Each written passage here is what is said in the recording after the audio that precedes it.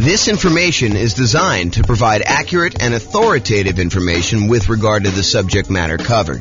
It is offered with the understanding that the presenters are not engaged in rendering legal, accounting, or other professional services. If legal advice or other expert advice is required, the services of a competent professional should be sought. Welcome to the Oceanside Real Estate Investing and Real Estate Financial Planning Podcast.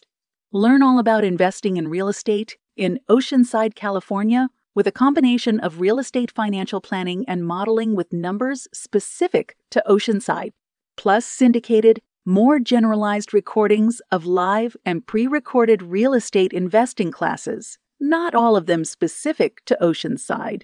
Be sure to stay tuned after the podcast for a message from our sponsors. Well, good morning and welcome, everyone. I am James Orr. I'm going to be the one giving the presentation today. Oh, my goodness. Happy Thanksgiving in advance, everybody. Tomorrow's Thanksgiving for those that are not attending live and listen to the recording. Hope you guys are doing some fun stuff. If you guys have any questions throughout the webinar, go ahead and ask questions in the chat window. I'll try to read them out and go through that. This is a brand new presentation. We've never really done it before, so should be good, though. So it should be good. We're going to go over all the different ways that rules work and that you can use to model your portfolio and kind of test things out and see how things are going, especially in this kind of crazy changing real estate market. Things are moving around quite a bit. Let's just say it that way. So thanks for all who attended live. All right, so let's jump right into the content. So I'm going to give you a little bit of background first about like why we're even talking about rules and how things work. You'll kind of get some information here, but we're not going to cover everything. Just don't have time to kind of teach a full day class on this whole thing. So maybe I'll come back and teach some other parts, but honestly, it's not that hard. Rules are probably the most complicated part, and I probably need to do a deep dive into each one to show you like how some different options work. But today I'm going to show you how all the different ones work and then how you can go and apply them to your specific situation. So scenarios.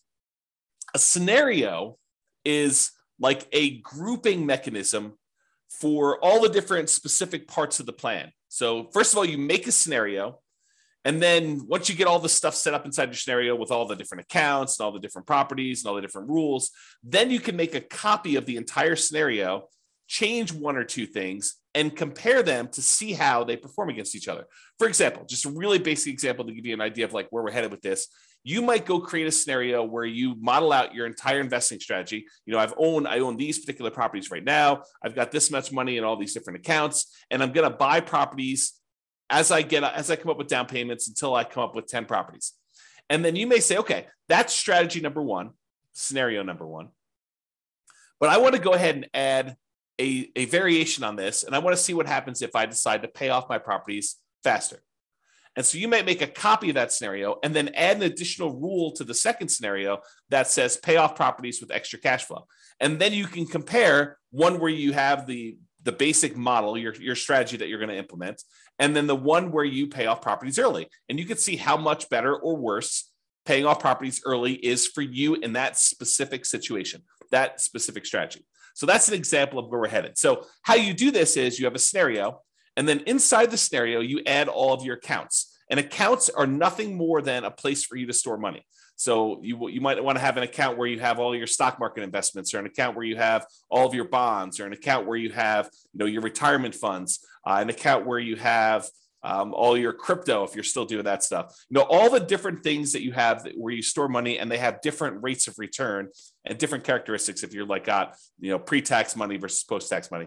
You might want to separate those out. The trick is simplify down so that you only have the maximum number of accounts, the minimum number of accounts that you can before you have to do more. So as one example, if you normally in real life have a separate account for each property, for doing your modeling, you probably don't want to do that. And the reason why is then you got to manage getting money from one account to another account in order to be able to aggregate it to buy your next property. If you just say, look, this represents the sum of all of the property accounts that I have, then you could do it that way. So big picture, you've got the scenario. Now you've got all the different accounts that you've got set up for all the different things. In the beginning, as just like a tip, just make one account. If you've got more complicated things to model later, you can always go do that. But If you're just starting out, just do one account and kind of do it that way. And then accounts can also, as kind of like a more advanced side note, an account can also represent things like what a business is worth to you. If you think about it, an account really is just a place to store money. So if you say, this represents a business that I own, it's got about $1 million net worth, and you can go ahead and model the income from it somewhere else, you can sort of do it that way too. Okay, so scenarios, accounts, now you've got properties. So inside the scenario, you've got all the different accounts you have, which is all the different places to store money. And then you've got all your properties, all the single family homes, duplexes, triplexes, fourplexes, any commercial buildings, any apartments, any industrial buildings, basically any real property that has characteristics like appreciation rates and rents and taxes and insurance and all those other things. That is another thing. And we break down properties into two major groups. Any properties that you already own. So each one of those is an exact property that you own. And then we don't allow you to make copies. Well, I have to be careful of how I word this. You can make a copy of a already owned property as like a starting point to make another one, but you can't buy more than one of a property that you already own in the same scenario. So any already owned properties you have, just go ahead and add all those as already owned. And then we have this thing called dynamic properties. And really, they're just templates. They represent a property that you might buy more than one of over time. So you can go in there and say, look, I've got a typical 3-bedroom, 2-bath type property that I'm going to be buying more than one of. Right now, they're worth this amount of money. Right now, they collect this much in rent. Right now, their taxes are this and their insurance are this. And over time, the price is going to go up. And over time, the rents are going to go up. And over time, insurance and taxes are going to adjust on this thing.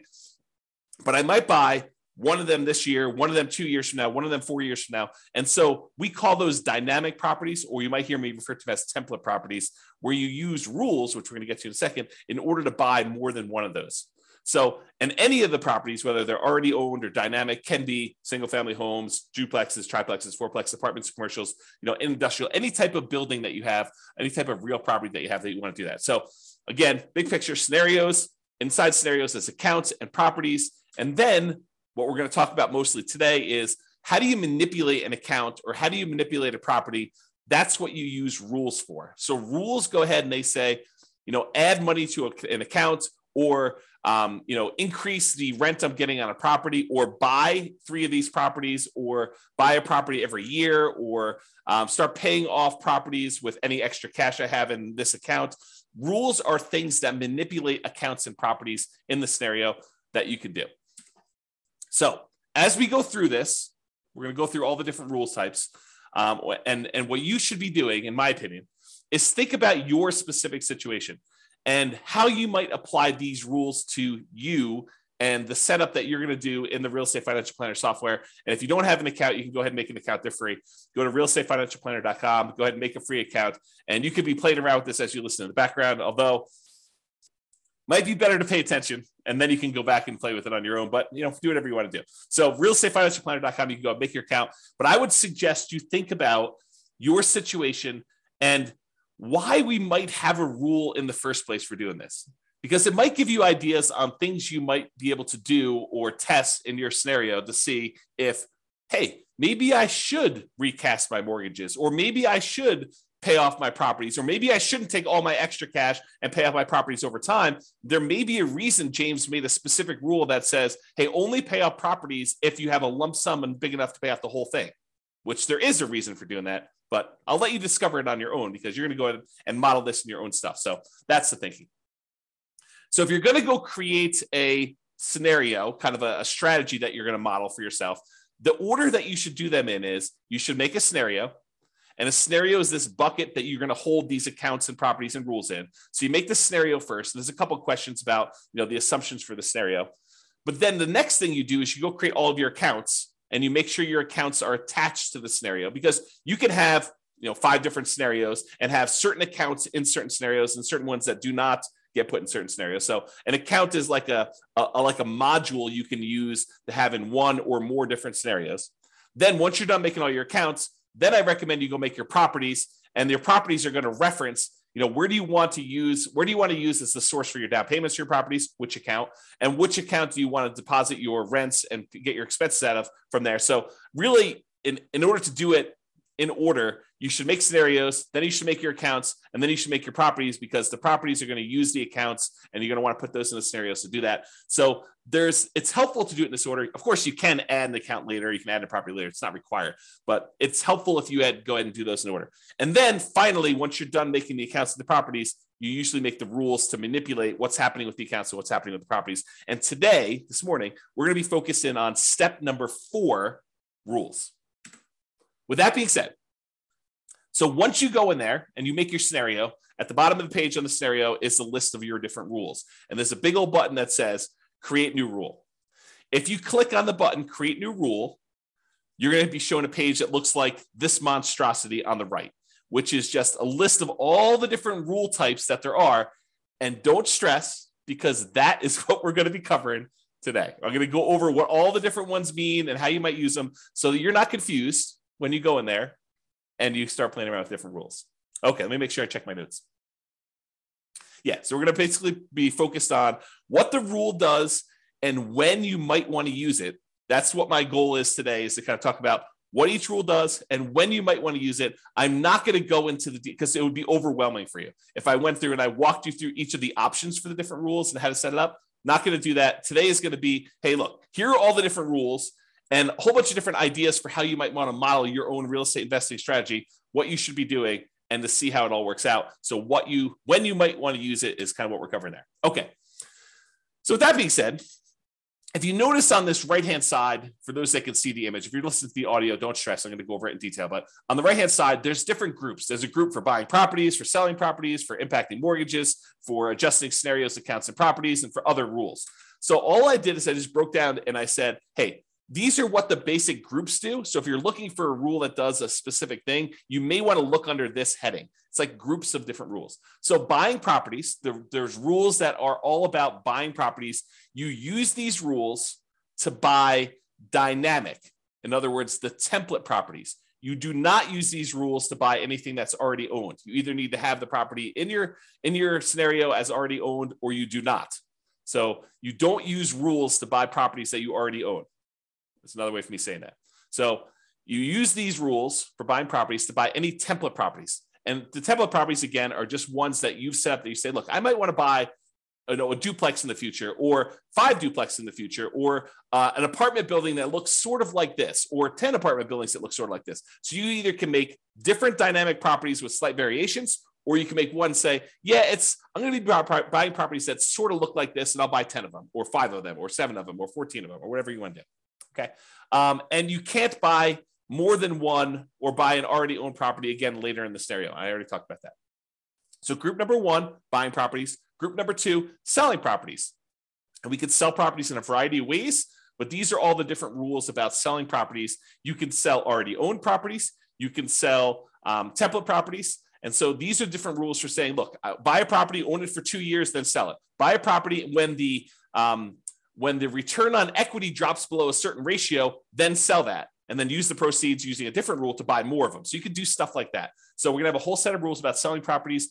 We have a whole set of rules that impact mortgages, like pay off mortgages with extra cash flow, or pay off mortgages when I have a big lump sum, or pay off mortgages if after doing the calculation, I could then achieve financial independence if I paid off these mortgages, or recast a mortgage. And recasting a mortgage, for those that don't know, is, let's say you have $10,000 that you got a bonus from work or whatever it is, $10,000. If you go down to the bank, let's do this first. If you send in the $10,000 to your mortgage company and you pay down your mortgage by $10,000, your monthly payment does not change. The amount of time you have left on your mortgage comes in. So if you had 20 years left on your mortgage and you paid $10,000, now your mortgage might come in by, you have to do the math because it changes over time, but it might come in by 2 years. Okay. So you have 2 years, you'll pay off your mortgage 2 years faster if you just make the regular payments from then on, if you just sent the $10,000 in. Or with some mortgage companies, you could take that $10,000, you could go into the bank or call them up on the phone and say, look, I would like to recast my mortgage. And they say, okay, if you send us the $10,000, we will go ahead and restructure your mortgage so that it still pays off in the same amount of time, but your monthly payment goes down by, let's call it $100 a month. They do a calculation to figure out what the new math would be so that it pays off still in that same amount of time. And now you can reduce the amount of your monthly payment, improve your cash flow, as an example, by recasting your mortgage. And they may charge you a fee to do that, by the way. They may say, hey, it's $500 to do it, but we'll recast your mortgage. So you pay the $10,000 or you pay $9,500 and they take the $500 out for recasting your mortgage, and they do that. So that's what recasting mortgage is, and there's a rule to do it, which we'll talk about. Or you might have a rule to refinance a property. So we'll talk about that too. Then we have another set of rules for adjusting scenarios or accounts or properties. Let's say, and I'll get into the details, so I'm going to go over all the different rules. But let's say, as an example, you say, hey, at some point in 5 years from now, on whatever that date is, what is today?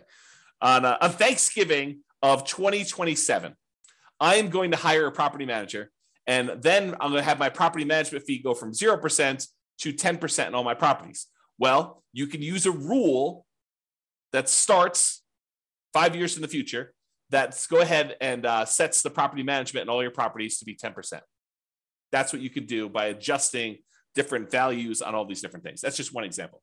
And then I have kind of like a catch-all miscellaneous bucket, doing other things like moving money between your accounts, creating income from a job, rebalancing a set of accounts, like you want to do 50% in stocks and 25% in bonds and 25% in cash. We have a rule that will automatically rebalance your account balances by moving money between the two. Or what does that might do, like simulate market corrections. Like, what happens if property values are not always going up by 2, 3, 4, 5, 6, 7%? What if we see a period of time where property values decline?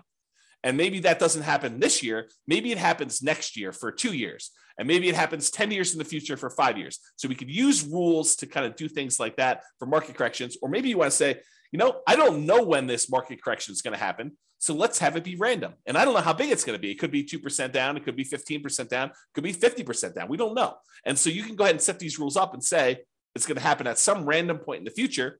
And you could set the frequency and all sorts of stuff. And we don't know how big it's going to be. Maybe it's going to be, somewhere between 0 and 20 or 0 and 50, whatever you want to set up for your kind of rules to model all that stuff.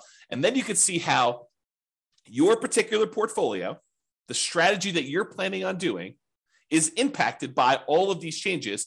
And the idea is you make scenario A, which is your baseline kind of like model. This is what I think I want to do. And then let me test out, should I pay off my properties and how much better or worse is that? And then you can compare the two scenarios on the same chart and look at a whole bunch of things like, how does this impact cash flow?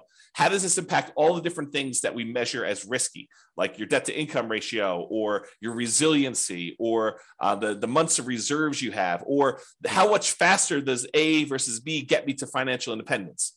And you can look at all those different things to do that. Okay. Before I go on, because I think I'm going to get into the rules next, does that make sense to everybody? If at least one person can tell me, yeah, that makes sense. Good job, James. Keep going. Or I'm really confused. You should stop now because we're not going to get very much further. If you could put the chat window, that'd be awesome.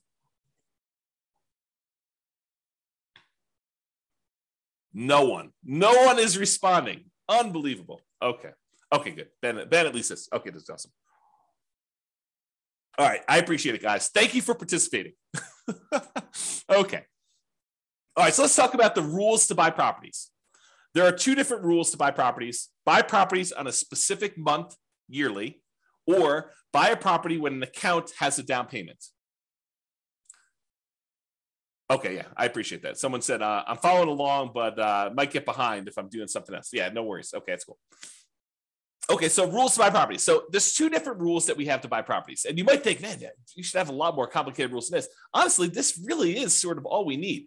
You buy a property on a specific monthly year. And as an aside, if you're listening to this and you're like, James, how do I do XYZ? And you can't figure it out, just drop me an email. Let's go to the support page, drop me an email and say, look, how do I do this? And I'll tell you either you can't do it, or here's how you do it, or I should make a rule for that because it just didn't occur to me to do that. But a couple of rules have come about because someone said to me, hey, James, how do you do this? I'm like, you really should be able to do that. We've never done that modeling before, but it makes a lot of sense that you should do it that way. Let me go and make the rule for you. And then it took a little while, a couple of days, something like that. We didn't make the rule, but I made the rule. No promises it's going to happen in a couple of days for you. All right, so buy properties on a specific month yearly. You use this rule to buy a property every March, as an example, every year. And you could say, during this 5-year period, you can have rules run for certain periods of time. During this 5-year period, every March, go ahead and buy a new property. Okay. Or the most common way we buy properties is buy this property when my account has a down payment and all the stuff that we need, like reserves and, a certain threshold in the account, plus 6 months of reserves for my personal expenses, plus 4 months of reserves for all the properties I already own, plus 6 months of reserves for this particular property. Then go ahead and buy another property and do another dynamic property and do it that way. And that's the most common one that we use to do that. Okay. So here's what it looks like on the page.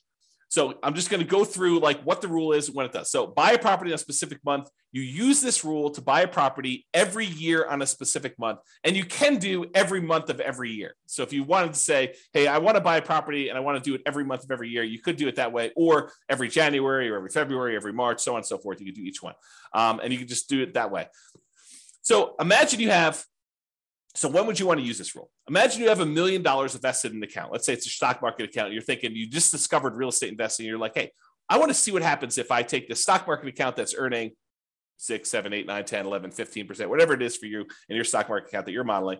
And you want to take that money and every year you want to buy a new rental property with that just to see how this goes. So you could use this rule to do that, to slowly drip out a down payment worth of investment into real estate over time doing this. And if you say to yourself, hey, look, I really want to buy one every 6 months, you could say, okay, buy one every March with this rule. And then you could set up a second rule that says buy one every September. And now you have 2 rules doing one a year in order to get that kind of 2 a year. Okay. So that's how you do it. All right. So buy a property when it counts as down payment. This one allows you to buy a property as soon as you have enough for the down payment, plus any closing costs, plus any reserves. And as you can see by the image on the right, there's a lot of options for you to define what this means. So you might want to define, hey, I need to have at least $10,000 in this bank account, adjust for inflation or not adjust for inflation, plus 6 months of reserves for this property, plus 3 months of reserves for all the other properties that I own, each other property that I own, plus 5 months of personal expenses, and then only buy 3 properties with this rule. Stop this rule after I own 3 properties. So there's different things you can do to manipulate this. And there's also stuff you could say, do I want to take into account my debt to income, like make sure that my debt to income is below a certain number? Or you could say, I'm buying creatively. I'm going to go buy properties subject to, or I'm going to go buy properties on lease options. So the debt to income doesn't matter because I'm actually buying an LLC anyway. And so ignore the debt to income ratio on that, or whatever you want to do. Or maybe you say, I have a real estate agent's license, so I'm going to get paid a 3% commission when I buy these, or go ahead and take a 3% discount. And so you could do all these different variations on this stuff with this rule. Or maybe you say, look, I want to buy properties, but if I can do cash out refinances on the other properties I own, if they're below 75% debt to income, or 75% loan to value, then I can go ahead and say, do cash out refinances to do it. So it's very flexible in all the different ways you can use it, but realize that's what you do. So when might you want to use this?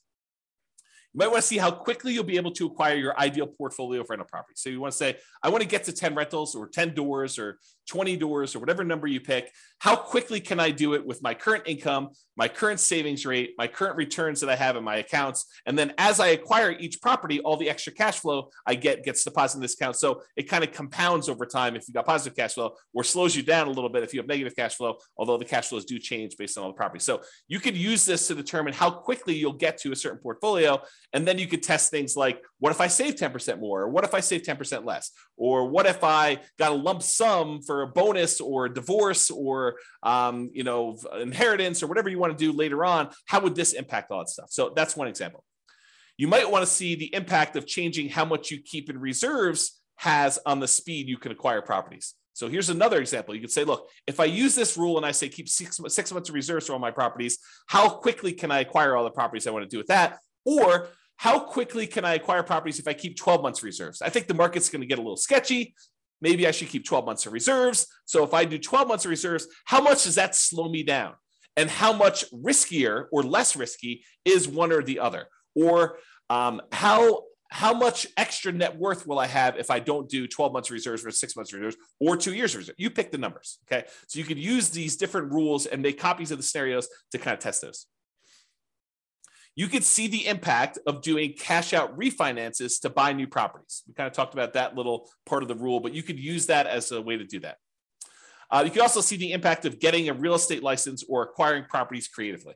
So if you want to test out, now that interest rates have gone up quite a bit and there are a whole bunch of really low interest rate properties out there, maybe you want to say, well, what if I were willing, not everyone is, to go ahead and do marketing to find motivated sellers, go buy properties creatively and buy properties that way? What impact does that have? Does it make it a lot faster? Does it make it a lot riskier? What does it look like if I go ahead and model that in a variety of different ways? And I'll make a side note about this because I think it's important. Just because a path is optimal does not necessarily mean that that is the one you should do or that you will do, right? I could go and model something and I could tweak everything and say, this is the optimal path, in parentheses, if everything goes my way, if everything goes exactly the way I modeled it, right? But really, I think part of what you are doing with the software, part of what I do with the software, is I say, okay, here's kind of my plan. How does this plan perform in a variety of market conditions? What if things don't go my way? What if things get ugly? How do I perform with this? Is this going to really derail my life? Is this going to make that really bad? And if things go really, really well, yeah, that looks awesome. But if things go not quite as planned, if I get delayed, if I lose a job, if I, what all those different things that you could do, then you can go ahead and model all that stuff to do that. So I don't know. That was my side note. I just felt compelled to tell you that. So those are some of the different ways you might use this rule to do some modeling. And if anyone has questions, feel free to ask your questions in the chat. I'll try to get to it. Now, here are all the different rules for selling properties. And since I'm going to go through all of them in detail, I'm not going to cover them here, but let's go through them one by one. All right. So here's a rule that says sell properties and pay off mortgages to retire. Here's how this rule works. If by selling some properties, let's say you have 10 properties and you want to sell off 4 of them, okay?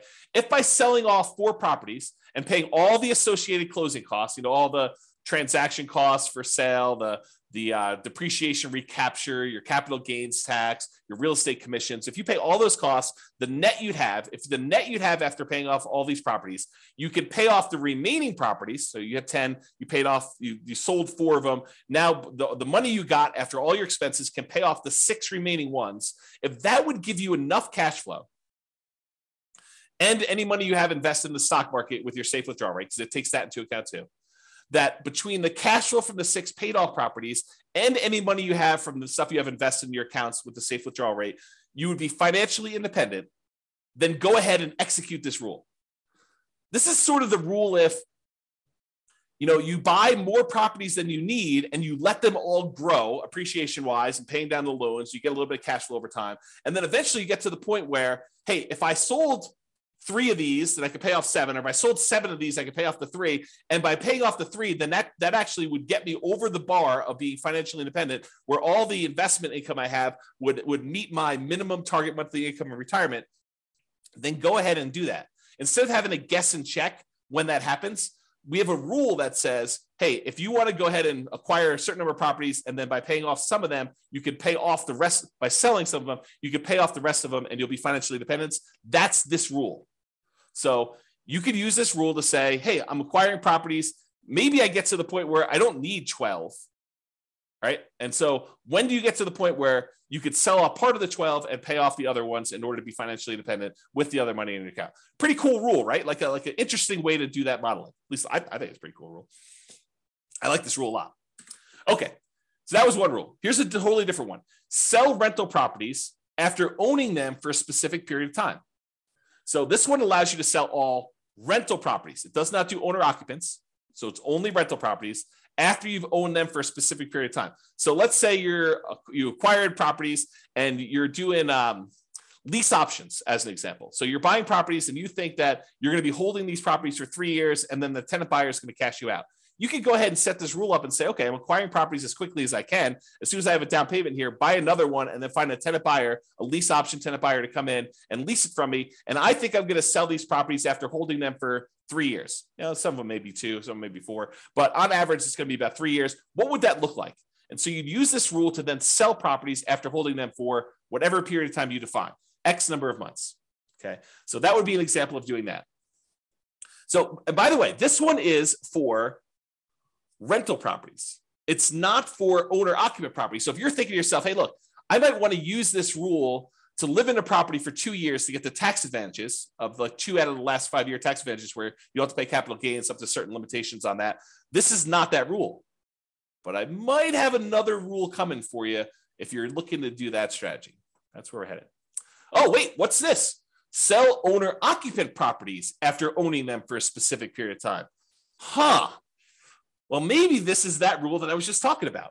This allows you to sell an owner-occupant property, a property that you're living in, after owning them for a specific period of time. So you could say, hey, I'm going to do this model where I'm buying properties at a discount, but I'm moving into them. I'm going to live there for at least 2 years. Why 2 years? Because there are some tax advantages for you living in an owner-occupant property for 2 out of the last 5 years.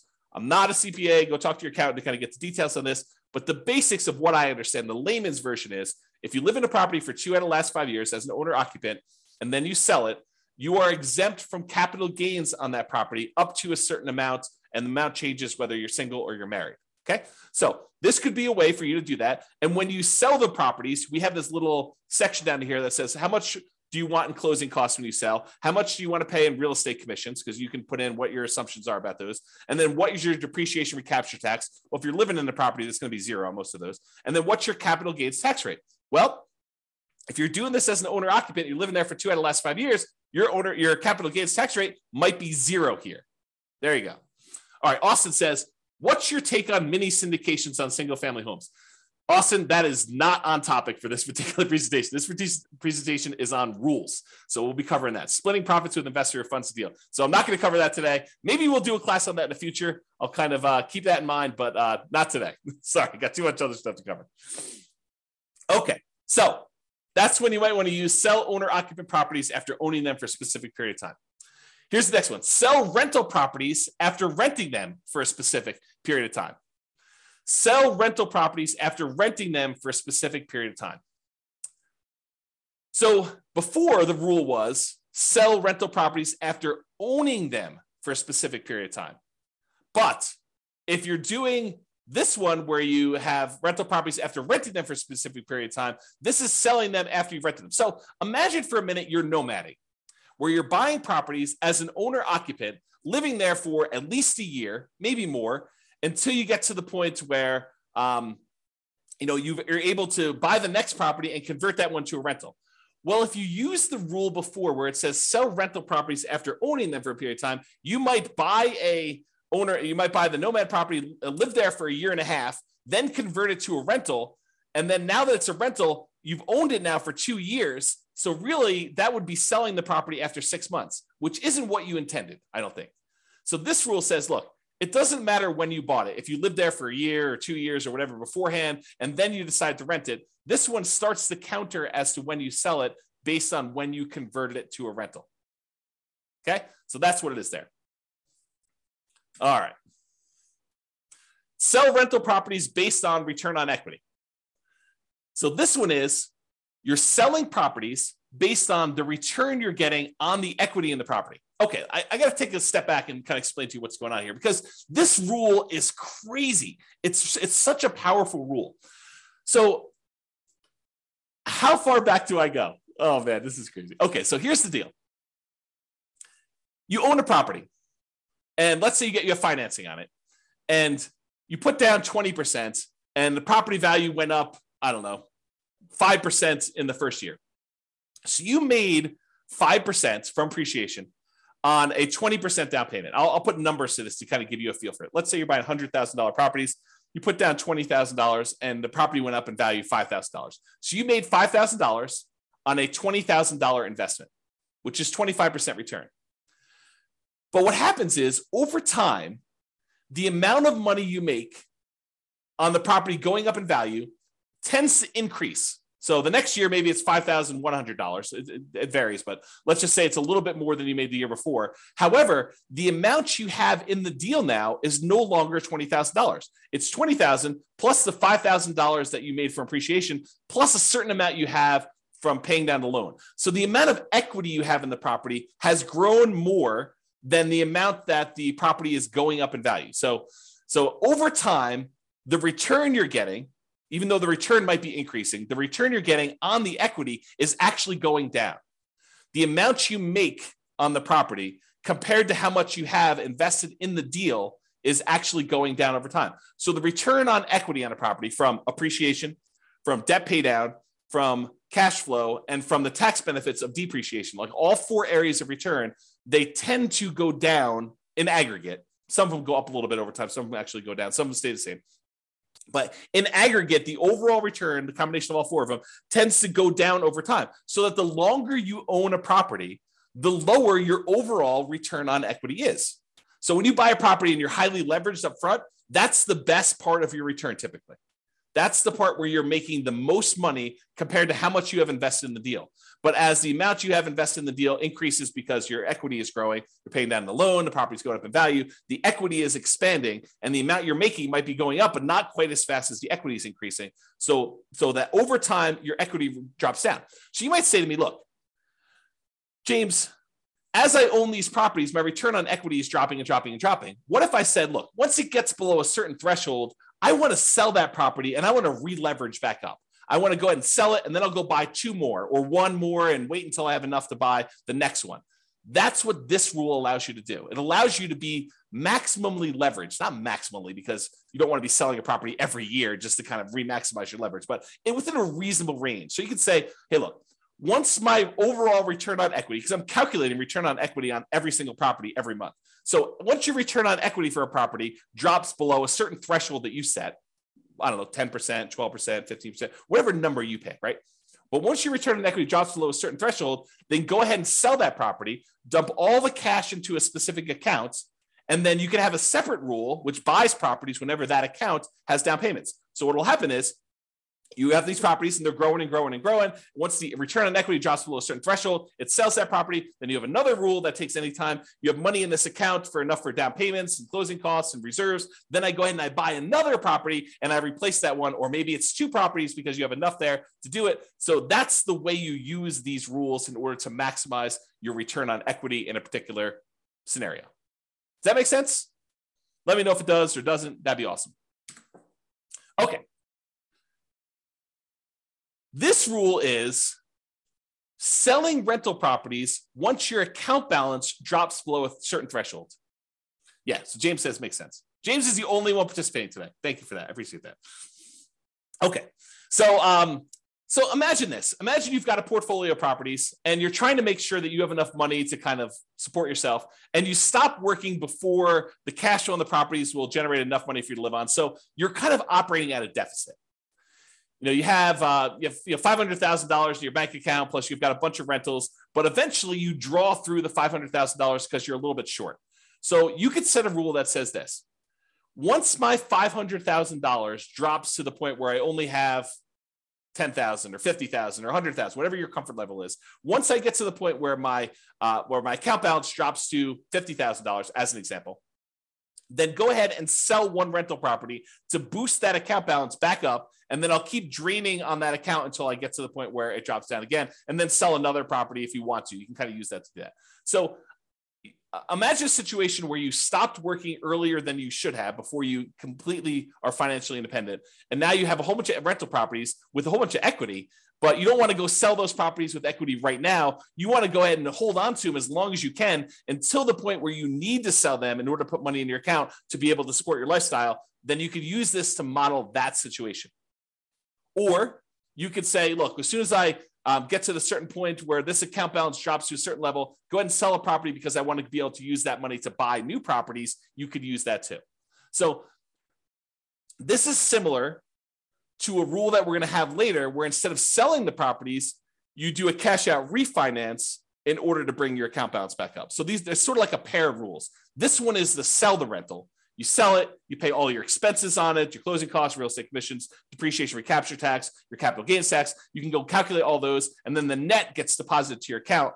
Or, which we'll get to here in a second, there's a similar rule that says, once my account balance drops below whatever threshold you set, then go ahead and do a cash out refinance to get to those. I did a whole class where we really use these rules a lot. I compared a person who lived in a really high cash flow market to a person who lived in a really high appreciation market. And I showed that while it's a lot easier to get to the place you want to be when you're in a really high cash flow market, you can get there in these really high appreciation markets with a combination of selling properties or doing cash out refinances. But there's some complications with the cash out refinance, which I talk about that in that 2-hour class. But I think the name of that class was cash flow versus appreciation. I think that's what the name of the class was. And I set it up as two different people competing, and go watch that if you haven't seen it before. It's pretty good if you're interested in this particular modeling. Okay. All right.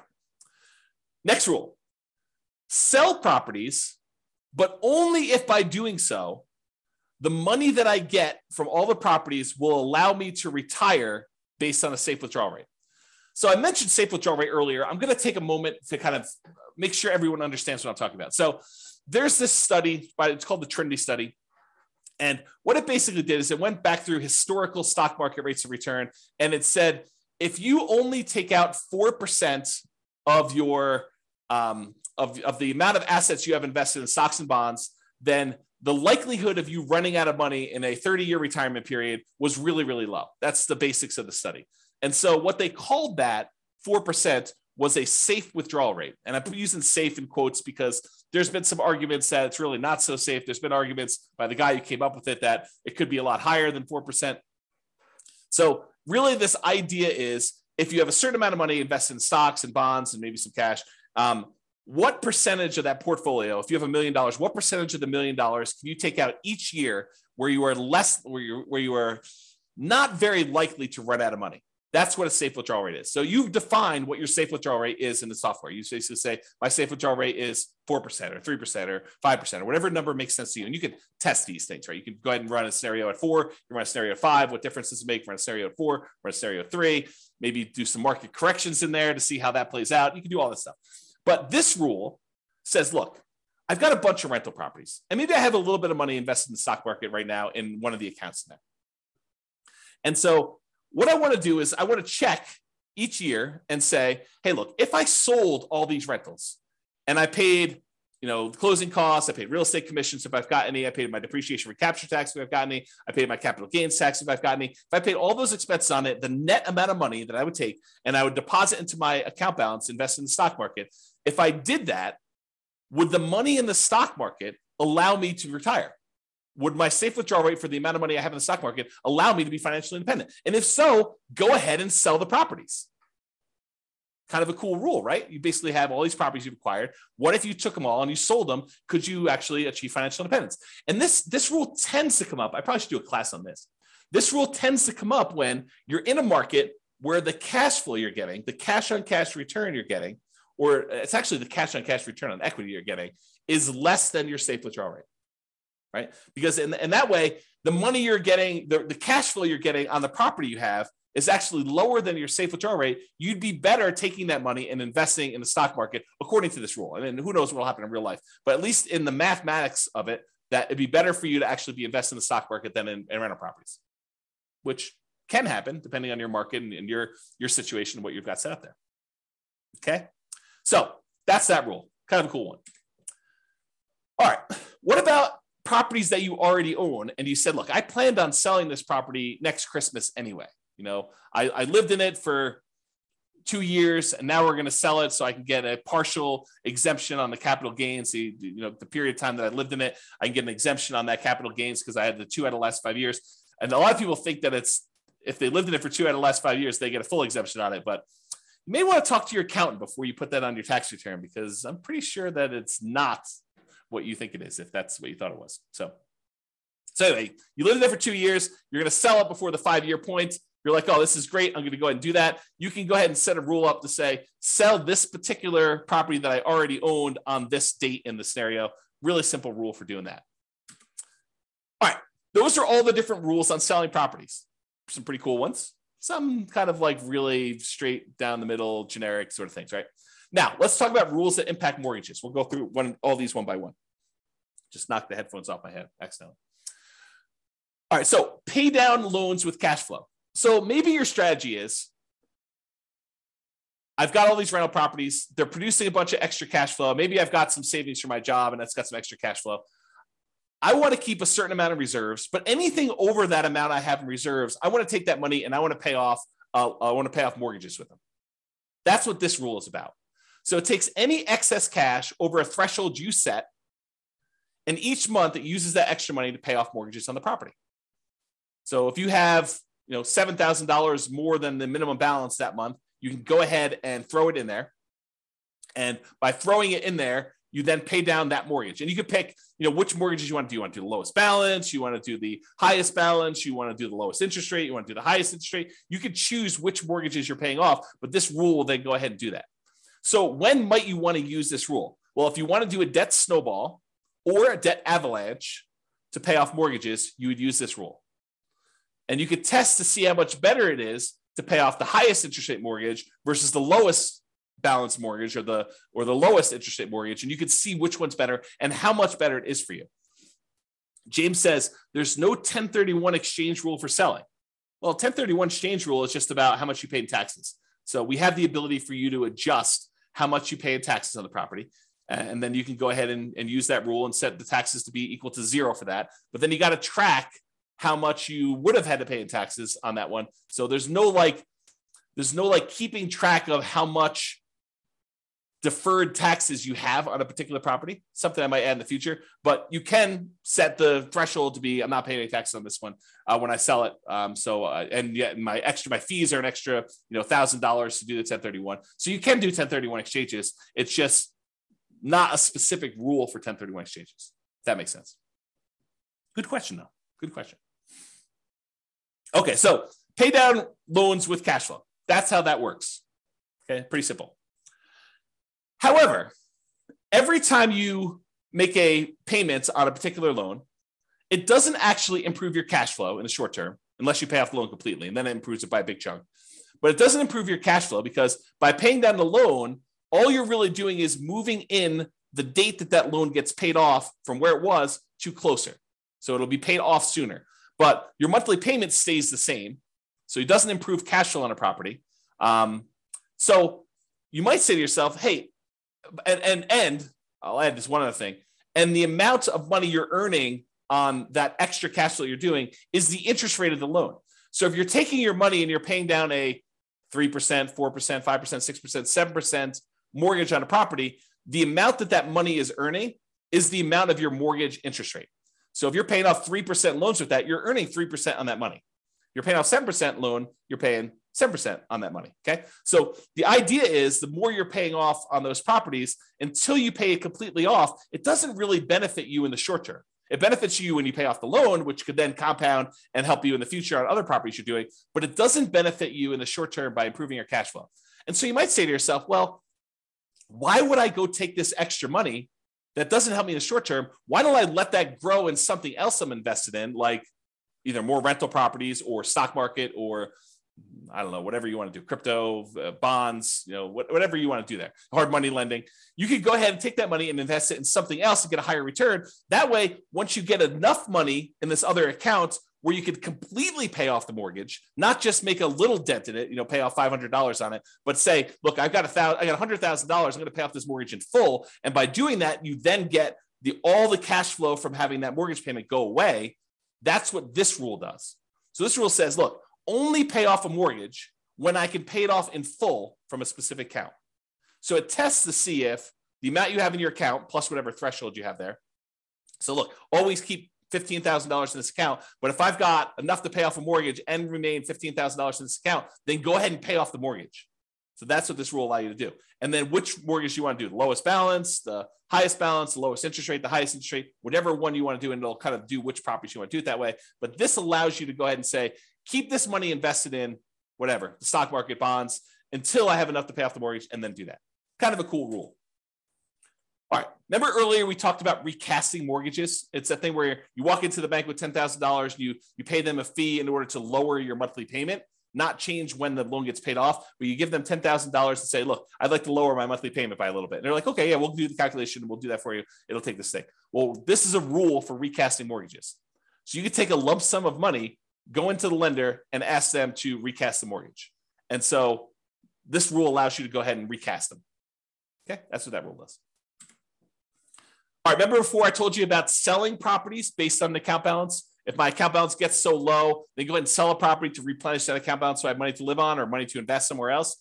This is the kind of sister rule for that, cash out refi based on account balance. So when your account balance gets to a certain point where it's really, really low, then go ahead and do a cash out refinance on a property, pull all that money out, deposit it into the account, and you'll be able to then have all the money in that particular account to use to do whatever you want with. Okay. So I think I have here, when would you want to use it? If you're modeling a situation where you're stopped working before your cash flow is enough to support your lifestyle, you might need to cash out refi properties from time to time to provide living expenses to kind of make up for that difference.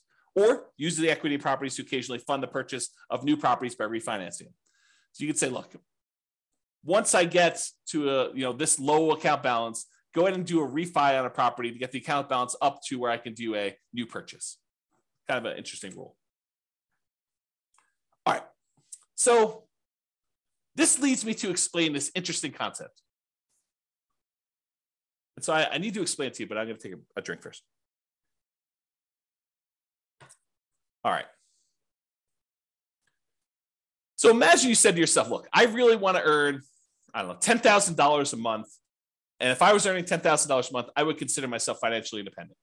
Because $10,000 a month would be able to cover all of my personal expenses, including the mortgage I have on my owner-occupant property, and anything else I need, right? So $10,000 a month, that's my number. That's my target income to be financially independent, target income in retirement. But what if you didn't have a mortgage on your owner-occupant property? Would you need that $10,000 anymore? And you say to yourself, no, I wouldn't. So I can either have $10,000 if I have a mortgage on my owner-occupant property, or I only need $8,000 if I don't have a mortgage on my personal property anymore. And so the software allows you to select whether or not to move your financial independence number down when you pay off your owner-occupant mortgage or not. And so if you have that triggered, which is in the scenario section, this rule becomes super interesting, because what this rule says is, look, if I'm close to my $10,000 a month number, my target monthly income number in retirement, but I have enough cash in my account balance or stocks or whatever it is in my account balance that I could pay off my owner-occupant mortgage, and if I did that, I would be financially independent, then go ahead and do it. So this is a situation where the passive income you have coming in from your stocks and all the cash flow on all the rental properties is really close to your number. It's at 80% or 85%. But you have enough extra cash lying around somewhere where you could pay off your owner-occupant mortgage because the balance is low enough that would actually lower the amount you need, and it would trigger you being financially independent. Then go ahead and pay off the owner-occupant mortgage. That's what this rule does. Pay off owner-occupant mortgage if FI, financially independent. All right. These are going to be really quick.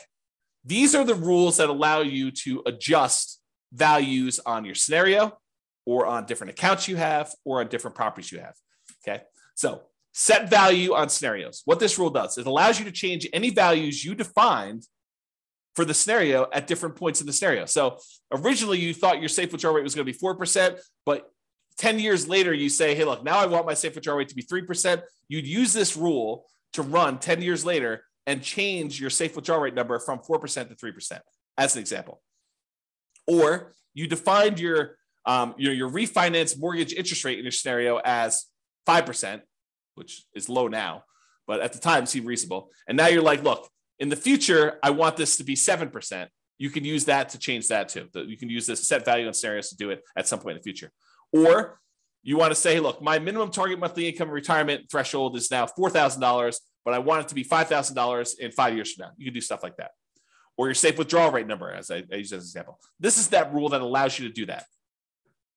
The set value on accounts does the same idea on accounts, though. So let's say you were earning 1% on savings at the start of the scenario, but you think that's abnormally low. And by 3 years in the future, that should really be at least 2% or 3%. You could use this rule to say, set the value on the account, set the return I'm getting on that account to go from 1% to 3 years later and on to be 3%. Or you say, I want to set it to 1% now, but a year from now, I want it to be 2%. And a year from then, I want it to be 3%. And then you could use it to do stuff like that. Or the other thing it could do is you could set it to be a random number. You could say, look, the return on my savings account is going to be somewhere between 1% and 3%. Have it change monthly by somewhere between this range, or add a little bit to it or subtract a little bit to it each month. You could do a whole bunch of things with making it random to simulate the stock market or what you're getting on savings, or what your business return might be if you're using an account to store kind of business stuff or bonds or anything like that. So you could use it to do random numbers as well if you wanted to. Same idea, but setting values on properties. You could say, look, my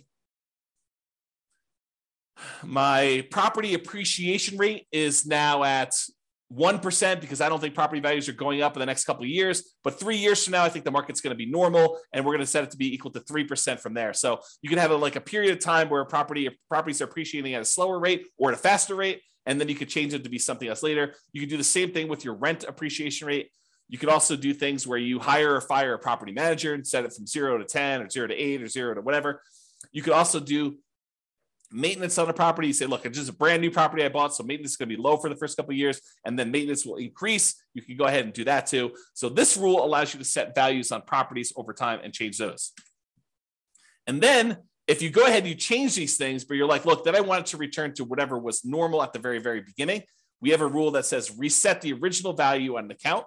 So if I was doing 1% and then I was screwing around with it for a whole bunch of years, and then after 10 years, I wanted to go back to whatever was set at the very beginning, we have a reset original value on accounts rule and a reset original value on properties rule for you to go ahead and mess with those.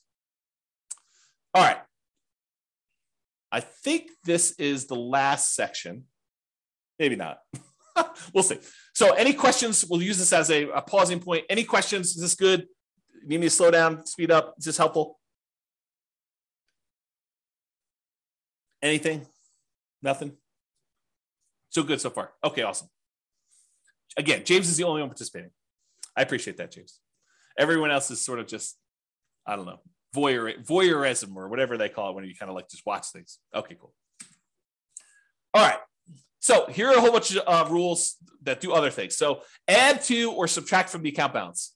Let's say you're like, hey, look, I got this account. I know I'm going to get a bonus that's going to come in, a one-time deal or an inheritance that's going to come in at 16 months in the future. I want to be able to have a way for you to add a lump sum to your account or pull a lump sum out and say, look, I know that I'm going to have this big payoff for a lawsuit or something like that. I'm going to need to pay out a certain amount of money. Then I can go ahead and subtract this amount of money from my account at that point in the future. Or you're going to have a series of expenses like college tuition for kids. You could use a rule like this to model, I'm going to have this come out on this date. I'm going to have 2 kids going to college at this point, so I need to have this much money. And you could use them to kind of like move money in and out for these irregular expenses to do that. Or you pay a certain amount on installment sale of a business or from a lottery winnings or whatever. You can use that to do all that stuff. All right, transfer money between accounts. So you have money in the retirement accounts, or you have money in a regular account that you want to move to a retirement account. You can move money around between accounts using this rule. Or you have money in your rental property account and you want to use that to invest in your tax-deferred retirement account. You can move money from those things. Or you want to pull money out of one account when a certain account drops below a certain threshold. So you say to yourself, look, I have this reserves savings account that I'm never going to use unless my account drops really low in this other account. So go ahead and move them when something happens to do that. So you can set up those rules to do those things. All right, here's that market correction rule I was telling you about. So this allows you to model what could happen if your market corrects. If your account balance or your properties all are affected by these things, you could do that. So this allows you to change the amount that is in accounts that you select. So it doesn't have to be all of them. Like a savings account may not be affected, but a stock market account might be affected by a market correction. And which properties you want to have impacted by this thing, and then by how much. And you can have some of these be random. So you can have how frequently it happens be random, or you can have the amount that it declines be random. And if you need to do one random and one static, you can have 2 of these rules running and only impacting one or different things to do that. So that's all about different market corrections. And if you're really trying to see how resilient your portfolio is to different market corrections, this is what you want to be playing with. You want to be able to see, okay, I'm going to do this strategy. And the strategy sounds awesome, right? I'm going to be buying properties and maximizing my loan to value and minimizing the amount of money I have in a deal and keeping really, really low reserves to kind of make it go really, really well. Well, let's see how that performs with market corrections. Or I'm going to buy properties free and clear, not going to have any mortgages on them at all. It's going to be slow and steady wins the race. And let's see how that is impacted by market corrections. And then you can compare those 2 strategies. And you can see, oh, this one gets me there faster, but it fails sometimes. I run out of money. I have to file bankruptcy or, foreclosure. So, that sort of thing can happen if I, have market corrections. But this one tends not to happen as much, or tends not to happen at all. And so you could say, maybe I don't do that one strategy, or maybe I kind of hold it back a little bit and see how it goes. But it's up to you. It's really your strategy, and you're testing it, and you're seeing how it performs. Okay. All right, here's the one you're probably going to use in almost every scenario that you set up: your paycheck and your personal expenses. And a lot of times we'll set up a separate rule for each person's paycheck, like one spouse and the other spouse, and then a shared personal expense one that you're going to do. And we usually set them up as 3 rules. You could do them all as one if you really wanted to, but I tend to separate them out just to make it a little easier. So what this rule does, allows you to model receiving a paycheck or other regular income. It doesn't have to be a paycheck, but it could be, I'm getting regular payments of a certain amount. If you're doing, you don't need to do this for rental properties because the rental property stuff does its own thing. And any personal living expenses. So you might want to use this to model each one of your paychecks, and then which ones of those go away when you're financially independent, you stop working. You could set this rule up that says, hey, look, I get this paycheck, it's this amount, but as soon as I am financially independent, stop giving me this paycheck. And it'll automatically turn it off for you so that you no longer get it, okay? And then you could use it later if you wanted to model Social Security if you don't want it to count towards your income to qualify for being financially independent. So we have another rule specifically for Social Security, which does count towards your financial independence number. But if you're like, look, I don't believe Social Security is going to be there, it's nice if it is. Let's go ahead and model that Social Security, but don't count it toward my financial independence number at all. You'd probably want to use that as sort of like a fake paycheck from Social Security. Okay. So you could use that to model that too. And so to do Social Security, you just have this rule start at whatever date you'd qualify for Social Security and have it run through the end of the scenario doing that. Okay.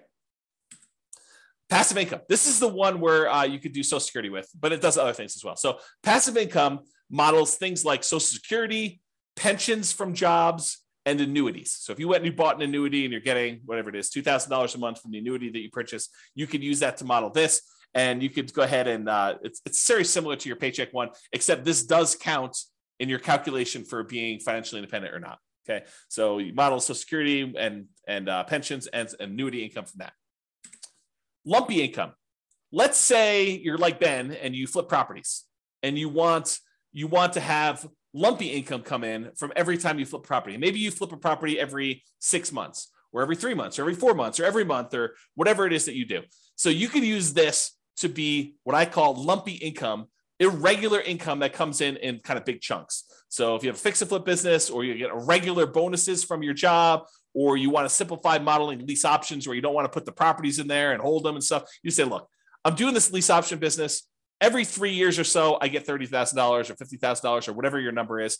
Then I want to model it like that. You could use the lumpy income rule to model things like that. So you could say, I get $50,000 every time I do a flip, or $20,000 every time I do a flip, or depending on your market and your profit margins and stuff like that. But you could use it to do stuff like irregular income to say every X number of months, I get this lump sum of money coming in. Rebalance your portfolio. So this one allows you to say, okay, I've got 3 accounts. I've got an account for stocks. I've got an account for bonds. I've got an account for cash. And every year I want to move money around such that I always have whatever, 50% in stocks, 30% in bonds, and 20% in cash. Use this rule that every January or March or May or whatever you want to set it up as, you go ahead and readjust your rules, your accounts to be this percentage, this percentage, this percentage, and you move the money from one account to another to be able to rebalance your portfolio to keep them where they need to be. If you have a retirement account that has required minimum distributions, you'll want to use this rule to do the required minimum distributions. So basically it does a calculation for you to tell you what percentage of the account you need to take out that year, and then when you want to take it out. You pick a month, and then every year it does the calculation based on your life expectancy and your tax rate. Your life expectancy, and then you could put a tax rate as to how much you get taxed coming out, so you could do required minimum distributions with that as well. And that, my friends, is the end. I only went 3 minutes over, but I hope that was helpful. I hope that really gave you a good idea of all the different things you could do and all the different ways to model your situation with the rules that we have in the Real Estate Financial Planner software. Yeah, Richard says, thanks, James. A lot of info here. Exactly.